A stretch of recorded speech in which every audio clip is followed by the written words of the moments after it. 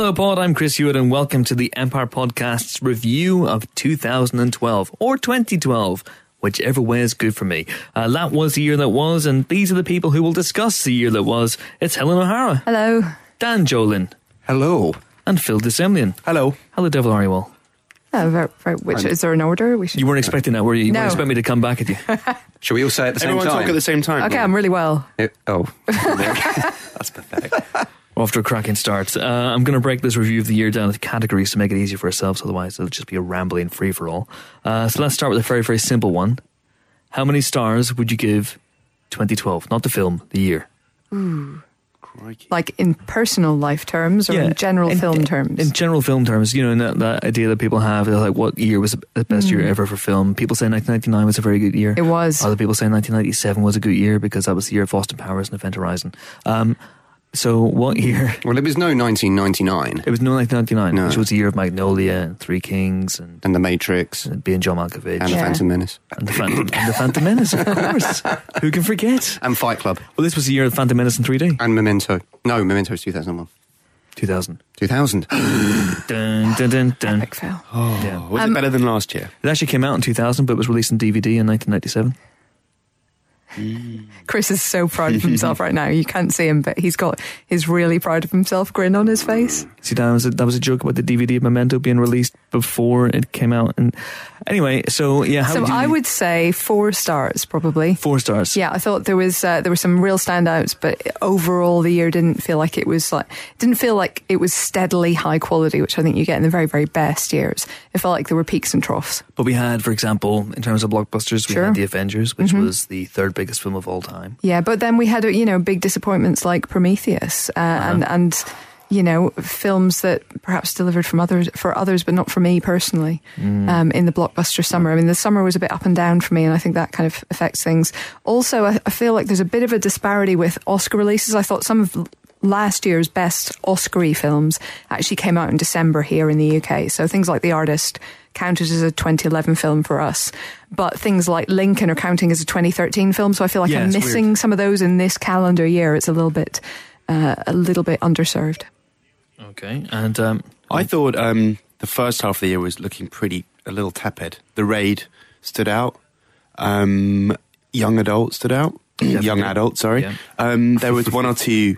It was looking pretty patchy, but the second half I think has been quite uplifting. There's been some really good stuff. Yeah, uplifting. I'm uplifted. Skyfall was I really enjoyed. I thought that was excellent. Obviously, the biggest film of all time in the UK. Let's not forget. Absolutely. And more, I think, excited a lot of people. Beast of the Southern Wild. Thomas Vinterberg's return with The Hunt was very good. Madagascar 3. We've done 2 5-star reviews in the last week or two with Life of Pi and the West of Memphis. Yeah. So yeah, there's been a lot of quality, and I'm not sure we can talk about Zero Dark 30 because that's a 2013 release. Yeah, that's correct. Yeah. Okay, so when I mention that one, it's too late. It's too late. It's yes. Yeah, no, it's been a strong year, I thought. It's been enjoyable. I mean, there have been disappointments, like Helen said. Certain things I was really looking forward to that I felt let down by, but then again, I think between Avengers Assemble, I suppose we have to say, between Avengers Assemble, The Dark Knight Rises, Skyfall, in terms of, and The Hobbit, An Unexpected Journey, in terms of the big movies, it's been a very high level of quality. It's not been all battleships and Transformers sequels style level of blockbusteriness. And then, down the art housey end, you had, like Phil said, Beast of the Southern Wild and Rust and Bone. And then in between, you've got stuff like Argo, which was extremely strong, I thought, from Ben Affleck. The Master, I'm still not sure about. That's such a weird one. I'm not sure if I like it or not. I think there's a lot of people feel that way. Yeah, I think I like it, but I certainly don't think it's as good as There Will Be Blood. No. But I did just find it fascinating, and if I absolutely agree with all those who find it plotless. Yes, I don't think it does have a plot particularly, but I just find the clash of those two characters pretty fascinating. So I like it. Yeah. I think it's good. It's not really a sort of plot-driven director in that way. No, but at the same time, there's felt like there's a bit more forward momentum in previous films than in this one. And I'm not necessarily saying that's a criticism, but I think it's something that people were struck by. But I mean, I guess There Will Be Blood had a source material to fall back on. in the Upton Sinclair novel and the history of that period, etc. Maybe this one. There's history to this period too. Absolutely, and I think his stuff is gets a bit bogged down in the Paul Thomas Anderson-ness of it all. Everybody's thinking it's going to be the next coming. It's very difficult to judge it on its own merits. And then obviously there was a Scientology. Is it about L. Ron Hubbard? Isn't it? Blah blah blah. I'm not sure that really. I don't think that really went anywhere. Really made much of a difference. No, I do think that the level of rhapsodying about it certainly played into a slight backlash against the movie, where people are looking for the second coming or something. And I thought it just, as a movie, it really gripped me. And some of the acting was just I absolutely agree. And I thought technically it was amazing. And I keep thinking about elements of it, both in the the structure of it, script-wise, and in the way it was shot and the construction of certain scenes. It keeps coming back to me and back to me and back to me. But all I'm saying is, I'm not feeling love. Love. But I tell you what, surprise of the year for me, pleasant surprise. Okay. Completely changing tack. Pleasant surprise of the year for me was Perks of Being a Wallflower. Fair enough, yeah. I actually really liked. I was completely not great soundtrack, I believe. Very good soundtrack. I think it's partly because it's a sort of a teen sort of romance, troubled teen romancy movie, but it's set around the time that I was like that. If you see what I mean. So you can identify for once. So I can identify it with it on a nostalgic basis rather than a current basis. So, although I'm not, and I suppose thinking about it, I hate The Breakfast Club, for example, because I just think they all need a slap. Yeah. And they all need to just grow up and shut up. But this didn't make me feel like that. It's actually made me feel like, oh yeah, I felt what they're feeling a bit. Although I'm not in any way a psychopath or suicidal. I had that with Pusher. Just on the dance floor scenes with the Orbital soundtrack. Oh, I thought you were talking about your dark history selling cocaine. Serbian kind of North London drug kingpins. You got to fund your life as a film journalist somehow. It is quite tricky. So let's go on to before we all come to surprise of the year. I think it leads organically on to our favourite soundtracks of the year, because Phil mentioned Orbital. Yeah, they did a soundtrack. Helen, you look at me a bit quizzically. Favourite soundtracks of the year, Dan. You're into your absolutely Pusher. Yeah, absolutely Pusher. Yeah, because Orbital are one of my favourite bands, and they've done a score which actually very much keys into their sound. It is an electronic dance music score. It's not just kind of. They've done scores before that tend to shift more into the weird noises bracket of electronica, the kind of blending into sound design kind of stuff. Whereas this is, like Phil said, full on dance floor, pounding beats kind of thing, as James Dyer would say. And fat tunes. Fat beats. Fat beats. Yes, which he'd say with a look on his face like he's just sort of sniffed a dog's turd. PHAT, and I believe beats is spelled with a Z. Am I right? Yeah, I believe so, yes. Yeah.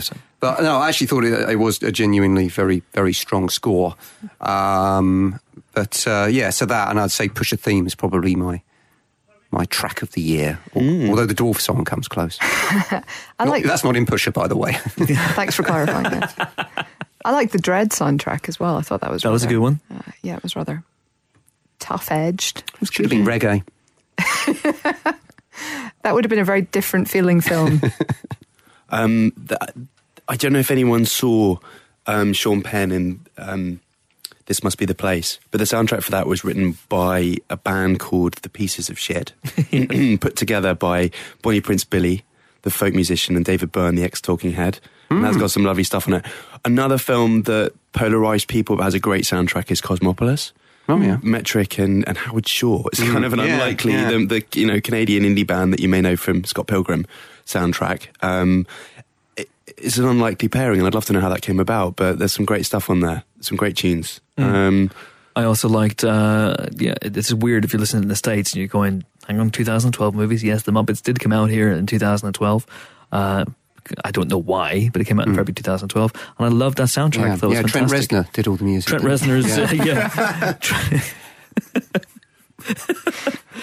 Trent Reznor's "Fucked Sodden Muppets" was a beautiful piece of music. That brilliant title track, "Hand Up My Ass," yes, which I thought was superb. This has taken a dark turn. I loved, I thought the song that won the Oscar for Brett McKenzie was Man or Muppet, but the best song on that soundtrack is Life's a Happy Song by Country Mile. Yeah. And I also loved the use of young adult of Teenage Fan Clubs, the concept. Phil, I know you're a big fan as well. You like me, you love the fannies. Love Fan Club. And that was a fantastic use. Like 6 times, so that's all good. It is fantastic. Good to see those guys getting royalties from that, which is good. Skyfall, what do we think of Skyfall? Dell's Skyfall track? Ooh, yeah, love that, okay. actually. You liked it? I've been thinking about making a Skyfall crumble ever since. I think it would probably involve cloudberries. Very good. Wow. Very good. And I liked Neil Finn's Song for Lonely Mountain from The Hobbit. But come on. I'm a Crowded House fan. Oh, so that was absolutely awful. No, it wasn't. I like anything. It's nice. It's terrible. Honestly, You're an idiot. Run out of the theatre song. No, it's not. Get it's out. What is this awful sound? Way better than Annie Lennox. Way better than Enya. Neil Finn is the man. Don't knock him. All right, so that's my 4. Anyone else? I probably add, I don't know if there's going to be a soundtrack for it, but the LCD Sound System documentary. That's cheating. New York, I Love You. Yes. That's cheating. It's not. That's a gig movie. That's a concert movie. You can't say a concert movie for your answer. All right. I mean, I agree with you. It's amazing. LCD Sound System Let's are just brilliant. pretend a giant eagle has flown into the room and delivered that point, okay? Hobbit style. But we're indoors. All right. So we won't do that one. All right, so Dan mentioned surprises of the year. Surprises of the year, or I guess maybe those unheralded gems that, because people always talk about the big movies of the year. Is there anything that you saw this year that you're evangelical about? Yeah, loads of things. Yeah, absolutely. That people might not have seen. Oh. Well, in which case, your case is a lot of things. Well, I think I'm not going to be the only one that's going to mention Headhunters as a nice Nordic surprise. Also, a film called Jackpot, which followed in the footsteps, which is also slightly plays it a bit broader in terms of its comedy, I suppose, but also a dark Nordic thriller, which is worth searching out. It got a lot of good rave reviews, but The Hunt I saw at the London Film Festival. Mike Leigh was there, so I felt vindicated, and that's fantastic. Thomas Vinterberg, who you know from Festen and the Dogma Movement, was back with a real cracker. Those are worth finding on DVD if you haven't seen them. For me, weirdly, I think in the best of lists at the end of the year, people have been overlooking Chronicle, which I thought was fantastic. Josh Trank's Chronicle, which really put him on the radar, and he's now directing Fantastic Four over at Fox. Yeah. And I thought it did an amazing job in 2 hands. It did a very interesting thing with a superhero movie about 3 kids who discover this meteor, and they get imbued with superpowers, and one of them goes nuts. It was an interesting take on teen madness as well, and one of 2 films that strongly references Akira. Indeed, it was, and Superman 2 at the end as well. And it was also a film that did an interesting twist on the found footage genre. And at last. I liked that. At last. Yes. Sarcastic. It's funny because we started the end of the year with that debate about found footage films that really don't really work, do they? I mean, End of Watch and Chronicle, the found footage device doesn't work, let's be honest. And doesn't impinge. In Chronicle, it doesn't work? No, it doesn't, because there's a lot of shots that are being taken by other people, aren't there? I mean, it does it better than End of Watch. Yeah, but neither of them really purely work in a pure sense. No, in Chronicle it explains it away, because at the end he's so powerful that he's controlling other cameras, and he's essentially... it explains it away that way, and it becomes smoother and more cinematic as the movie goes on. Yeah, there's bits, though, which his girlfriend would have to be shooting. But it doesn't all... I'm just saying that, we debate that, but actually in both those cases there were such strong films. Chronicle leaps through the hoops that End of Watch doesn't. End of Watch basically just says, this is our aesthetic, take it or leave it. If you don't like it, fair enough.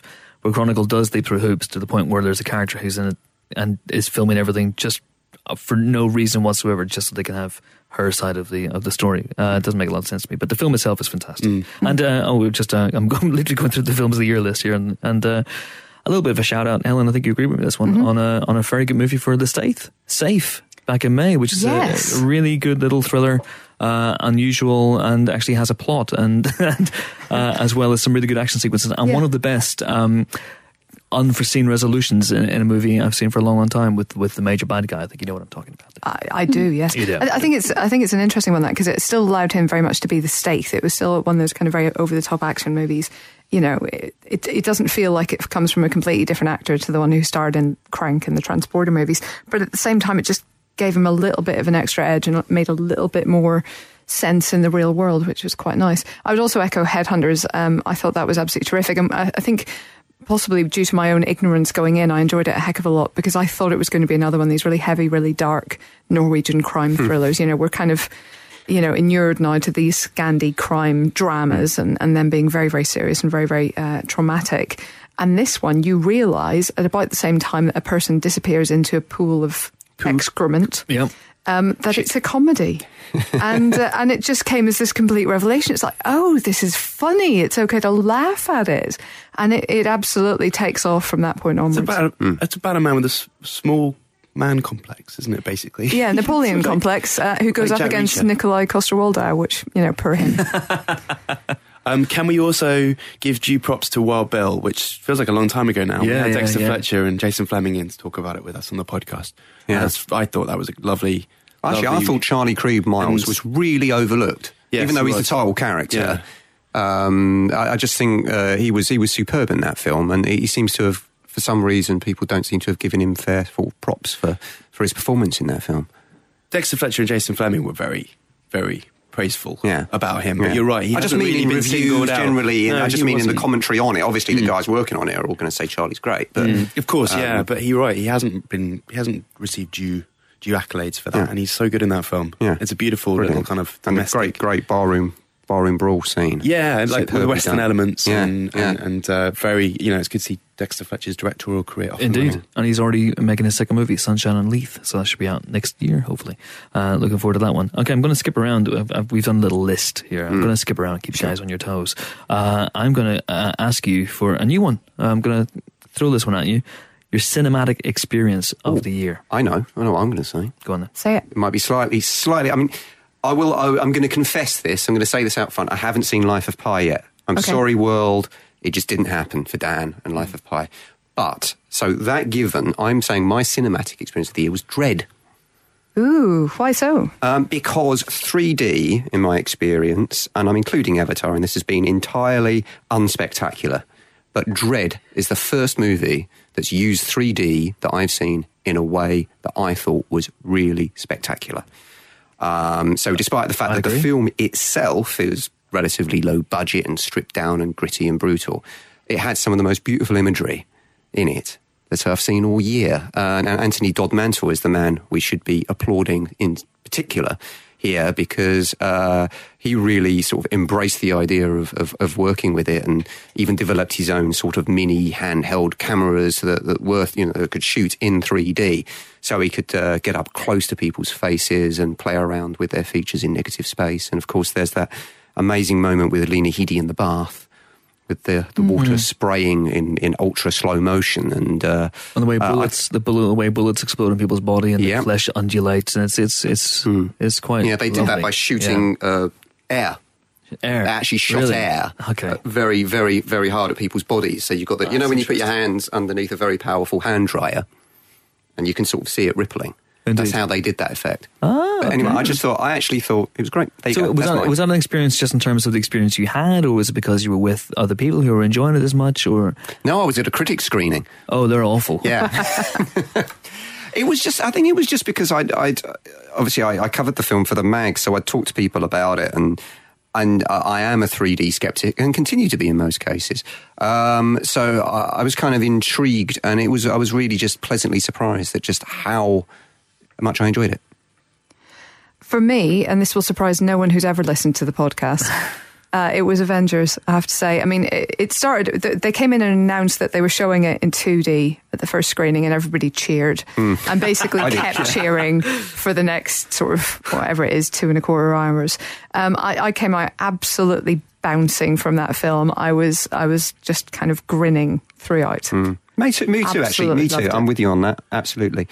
Didn't you see it in the sort of William Castle wobbly chair vision? Well, I went back. It has to be said more than once, more than twice, and I saw it. With immense. I saw it in 3D with a static chair, and then I went and saw it in something called D-Box Motion Vision, where they have the chairs that kind of move according to what's happening on screen. And Shame was the first movie that I played with, isn't it? That's dark. Yeah, well, absolutely. Shame is definitely worth a look in D-Box Motion Vision. I wouldn't know whether I was coming or going. What does the D stand for? Don't answer that question. Have you seen a picture of the Life of Pi screening in Paris, where they've got the they're on boats in the little wave tank. Wave tank, they throw waves at them in the storm scenes. And the big screen, I'd love to have been there. That looks amazing. But I was really lucky to go to the Life of Pi premiere in Leicester Square with Ang Lee there and Suraj Sharma, and Rafe Spall and those. And I love that film, and we talked about it in the podcast last week.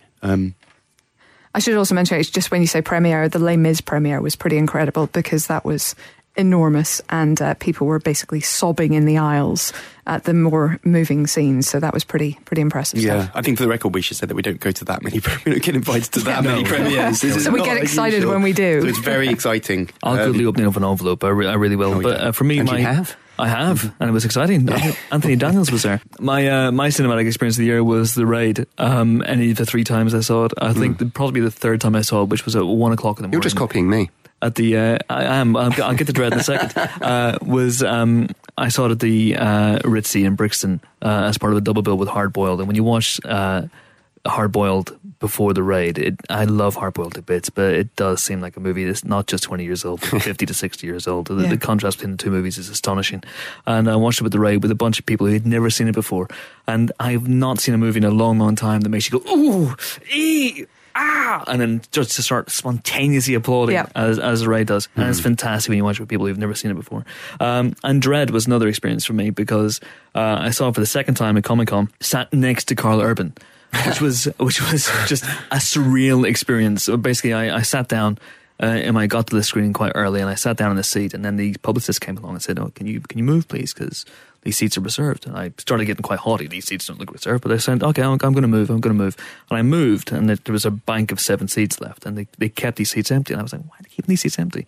And then, literally, as the film begins, Carl Urban comes in and does the introduction, and then walks up the stairs. And I'm going, he's coming here, isn't he? He's coming here. He's beside me, Carl Urban. Okay, I went, right, yep, okay, hello, how's it going? Good. I'm watching Judge Dredd beside Judge Dredd. No pressure then. So that was an interesting one at the end. But yeah, all good. So that was it. All right. Well done, Judge Dredd. Let's see what else we got in the dialogue of the year. What was the best dialogue of the year? Ooh. I've got in a year there was a Joss Whedon film. Yes. Yeah, all of mine. Actually, Dan, you asked us for our suggestions a month or so ago, and I think 4 of mine were from the Avengers. 4 of them from. Does Mother know now it's wearing her drapes? I've got. Can I say all 4 of mine? Sure. Can I say all 4? Mm-hmm. So these are kind of mostly how I remembered them as opposed to how they definitely are. But Argo. This is the best bad idea we have, sir. Yep. By far. Uh-huh. The story of our issue meeting. Okay. Sightseers, tell that to the National Trust, which is great. Avengers, you mewling Quim. Oh, yeah. That was terrific. It was just great hearing the word Quim used in a family entertainment movie. Kids, look it up. Yeah, it's amazing. And also, actually, to be fair, Tom Hiddleston's delivery was superb. Gotta love Hiddleston. And finally, what's this from? Come on. I'm from the future. You should go to China. Hey, Looper. Yes. That is a great line. Those are my 4 favourite lines of the year. I would also add in, again, from the Avengers, Tom Hiddleston's I'm burdened with glorious purpose, because I just like the sound of it. Yeah. It's like my life. Yeah, exactly. And also Chris Evans, there's only one God, ma'am, and I'm pretty sure he doesn't dress like that. That's a great line. That is good. I thought everything Rihanna says in Battleship, it's like she's got a copy of Michael Bay's key phrases, and she's just going through them one by one. Does she say "bring the rain"? At one point, she says "boom." That's does. Not dialogue. That's just noise. Yeah, that's an onomatopoeia. I don't think that really counts. The bit where Jake Gyllenhaal's LAPD officer in End of Watch confronts that mean-looking Cypress Hill dude villain guy, and just looks at him and goes, "So why do they call you Big Evil?" I like that moment. That was great. And a dishonourable mention to, I think, the line we all remember from Savages, I had orgasms, he had wargasms. Oh, well, if we're doing worse dialogue, I love rocks. It's Prometheus. A close contender. I really love rocks. Amazing. There's establishing a geologist. There's another. What do geologists do? They love rocks. Yep, and he still gets lost. I know. There's more. Sightseers has got lots of them. Oh, I think partly because of their broad. I can't cope without potpourri. Yeah. Mum, no one wants to look in your sanctum. Apologies for the accent. Yeah. It's pretty good, actually, Phil. I quite liked it. Yeah, it's good. Good stuff. Okay, so that's dialogue of the year. I'm terrible at remembering dialogue, so I'm skipping that one very, very quickly. I'm going to throw another one at you guys.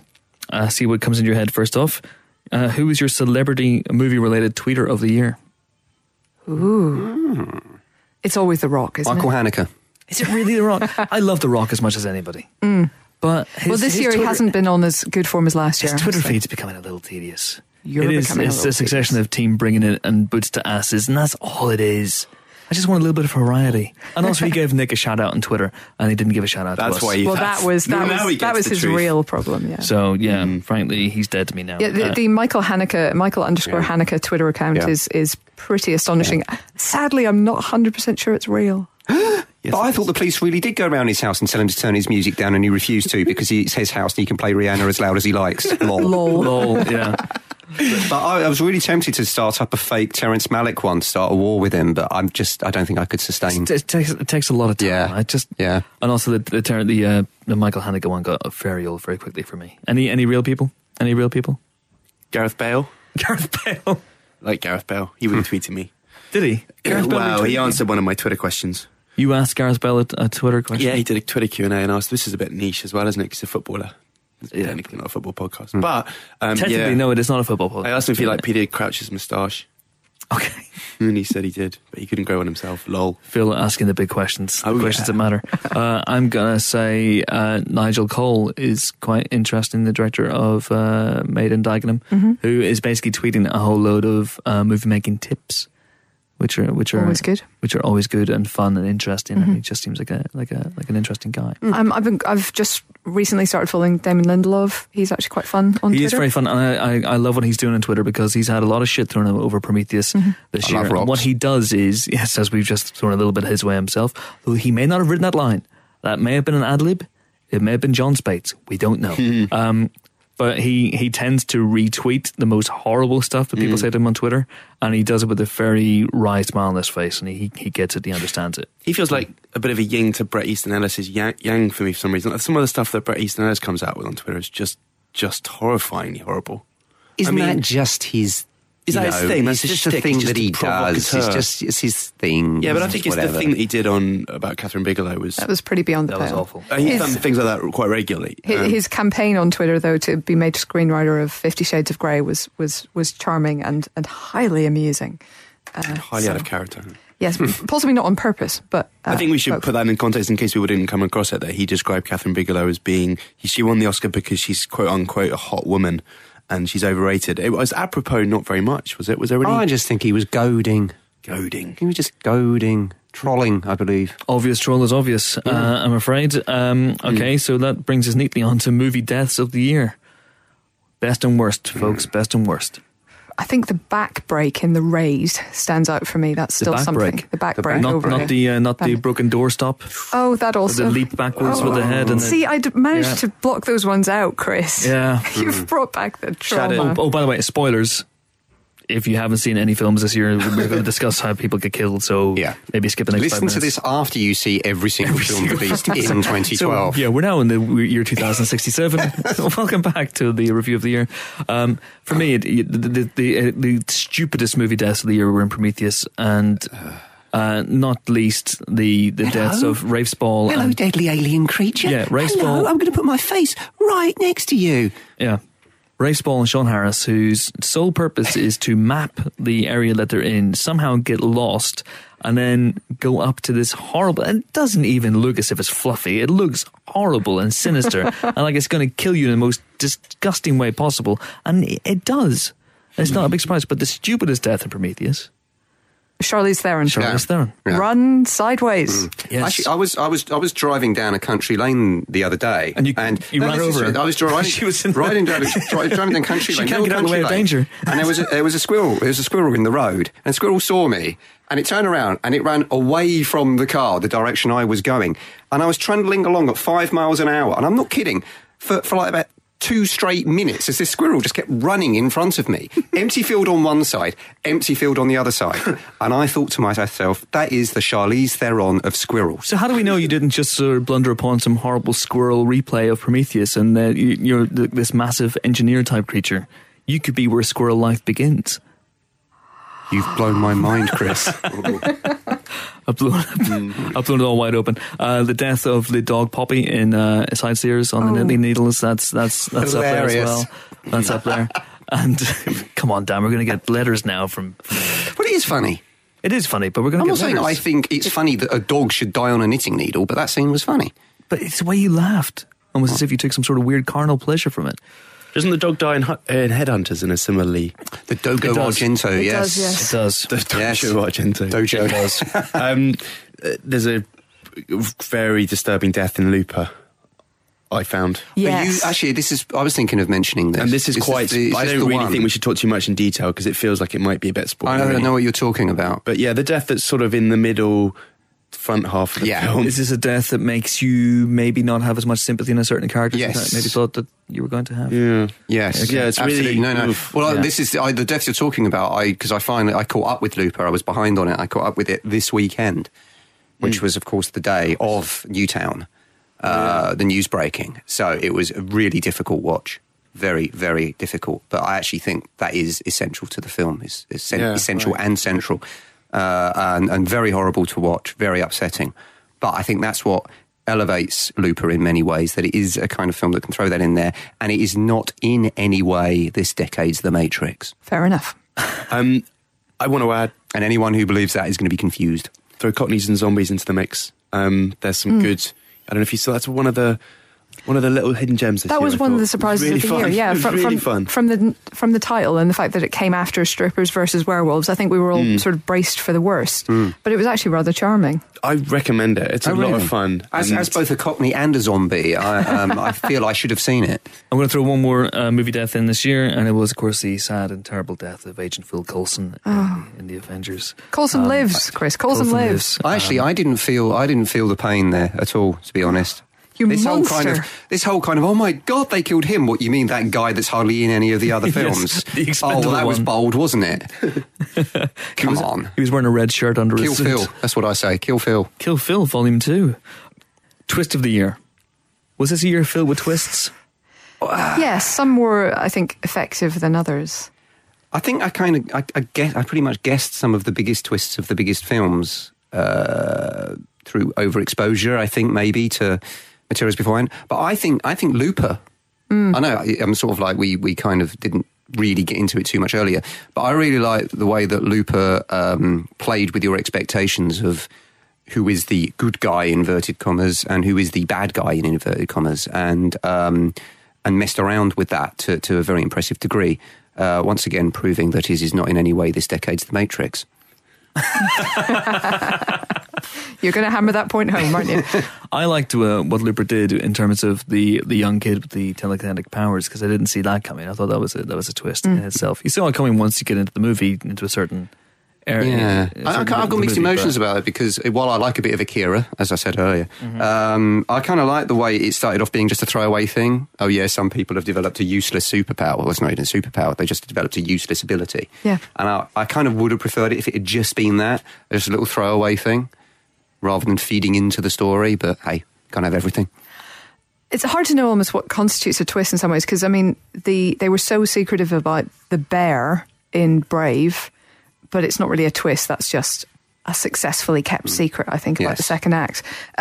Similarly, a lot of the twists in Cabin in the Woods aren't so much twists as they're just the development of the story it's like and a unexpected slow burn revelation, isn't it? Directions. Yeah. And so also, is it a twist if it's revealed in the trailer? Which some of it was, bits of it. Anyway, I mean, I loved that film. I'm not 100% sure it counts as twist. I think certainly my least favourite twist of the year was actually Talia al Ghul, because I remember I literally scribbled. I had a piece of notepaper with me and I scribbled in huge letters, in blood, "It's like Bond," because that theory that 1 out of every 2 women is evil.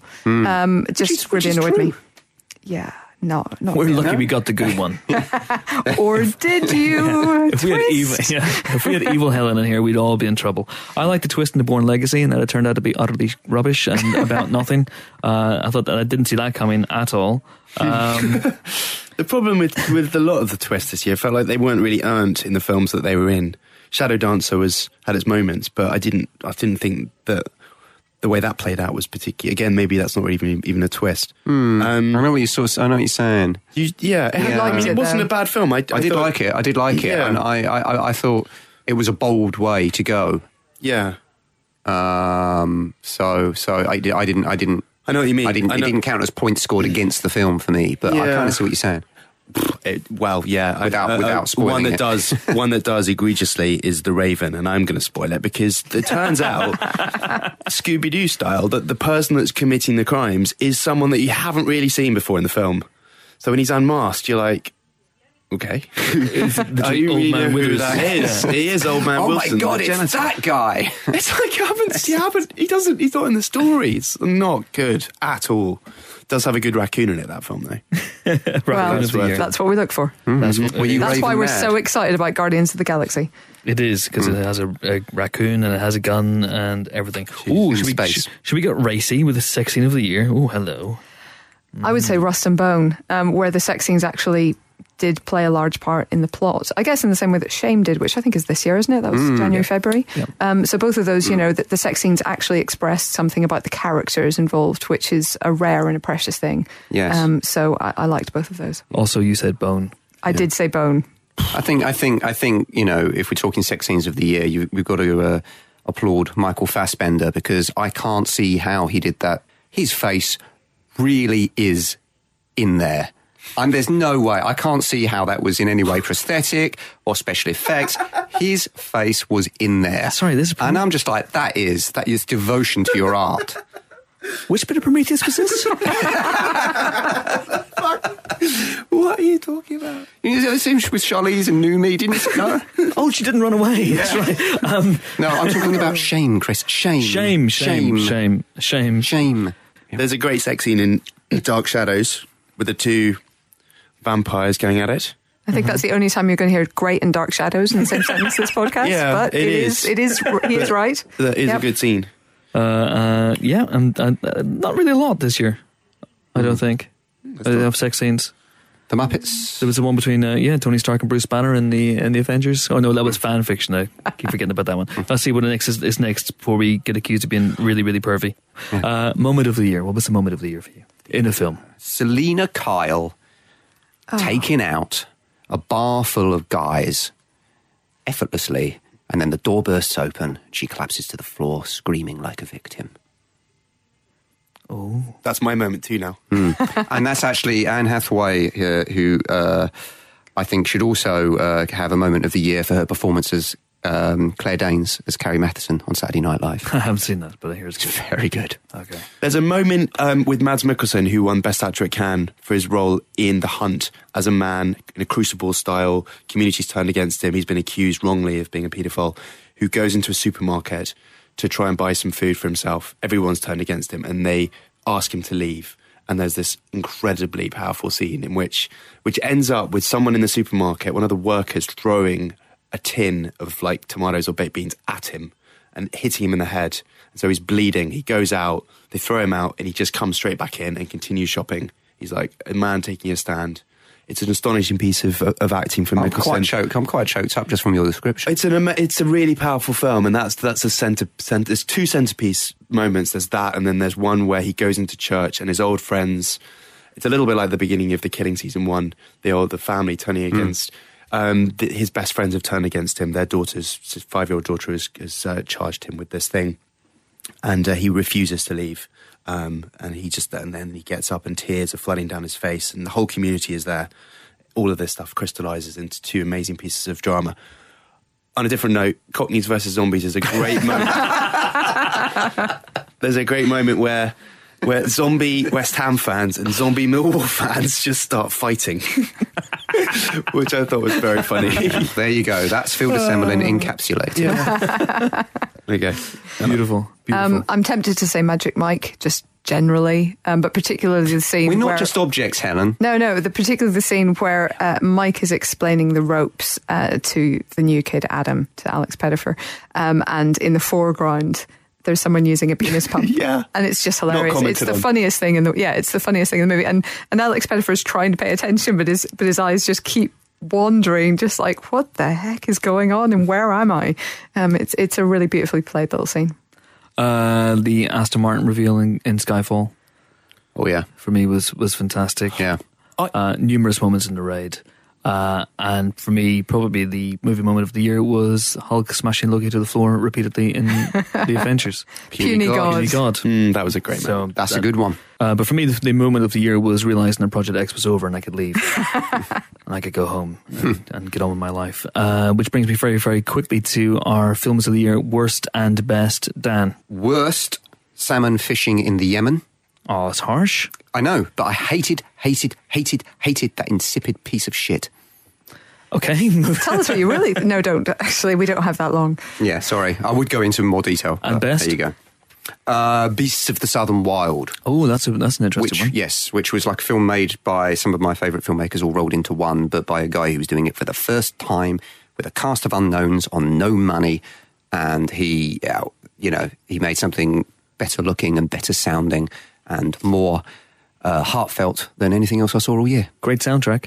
Yes. And both your best and your worst films involve scenes of fishing. They do? It says a lot about Nicely you, Dan. tied together. Yeah, it does, doesn't it? Helen, best and worst. Best Avengers. I've already explained everything about why I love it, and I do. Worst, I saw What to Expect While You're Expecting, and while there are a couple of good moments, most of them involving Anna Kendrick, overall, just awful. Fair enough, Phil. Yeah, I go along with that. That was terrible. Battleship was... Oh, God. terrible. I mean, it wasn't even like fun terrible, like some of the Michael Bay films can sometimes be. It was just terrible. I also really didn't like Friends with Kids, I have to say. I mean, that felt like a film that was sort of aimed at someone of my age, I suppose, and it just felt really self-conscious, and it rang false in all sorts of ways for me. And films that I loved, I think we talked about a lot, Life of Pi, Rust and Bone, Beasts of the Southern Wild. There's some great documentaries this year. I love Searching for Sugar Man. The Art of Rap was a nice surprise. Ice-T. I haven't seen Room 37 yet. Looking forward to it. That's Queen of Versailles, I think, is worth a shout. Queen of Versailles is terrific. yes, absolutely. yes, The Imposter, we haven't mentioned, is 5 stars. Yeah, those are some of them. There were lots. I loved Anna Karenina more than a lot of people. What's the one? The question was, what is the one? Sorry. What's I was the one? hedging that because I can't make up my mind. Don't hedge. I think Just it's say Life it. of We all Pi did. now. I Right, think good, it's good. Life of Pi for me. Life of Pi. Yeah, I think All right, so. I was going to rush Sorry, you got for a bit that. taxman there. Sorry. All right, worst film of the year is worst film of this year, last year, last 10 years, last 20 Yeah, years. all right, Project X. Ever Project X, dreadful. Although I also loathe the 5-year engagement. I would have to say my best film of the year is The Raid. So there you go. But by just that much from the Avengers. The Road. Just that much. The Raid. The boat. He's Northern Irish, that's all. The Raid. The Road. The Raid. Oh, for God's sake. On that racist note, that's it. It's not racist, it's xenophobic. Fair enough. And that is it for 2012 or 2012, or as Dan might probably hear us now. We'll be back in 2013 with a regular podcast, so do please keep listening to Lowe's. Oh, please, God, keep listening to Lowe's. Until we come back, it's goodbye from Dan. Goodbye. It's goodbye from Helen. Goodbye. It's goodbye from Phil. Goodbye. And it's goodbye from me. Goodbye.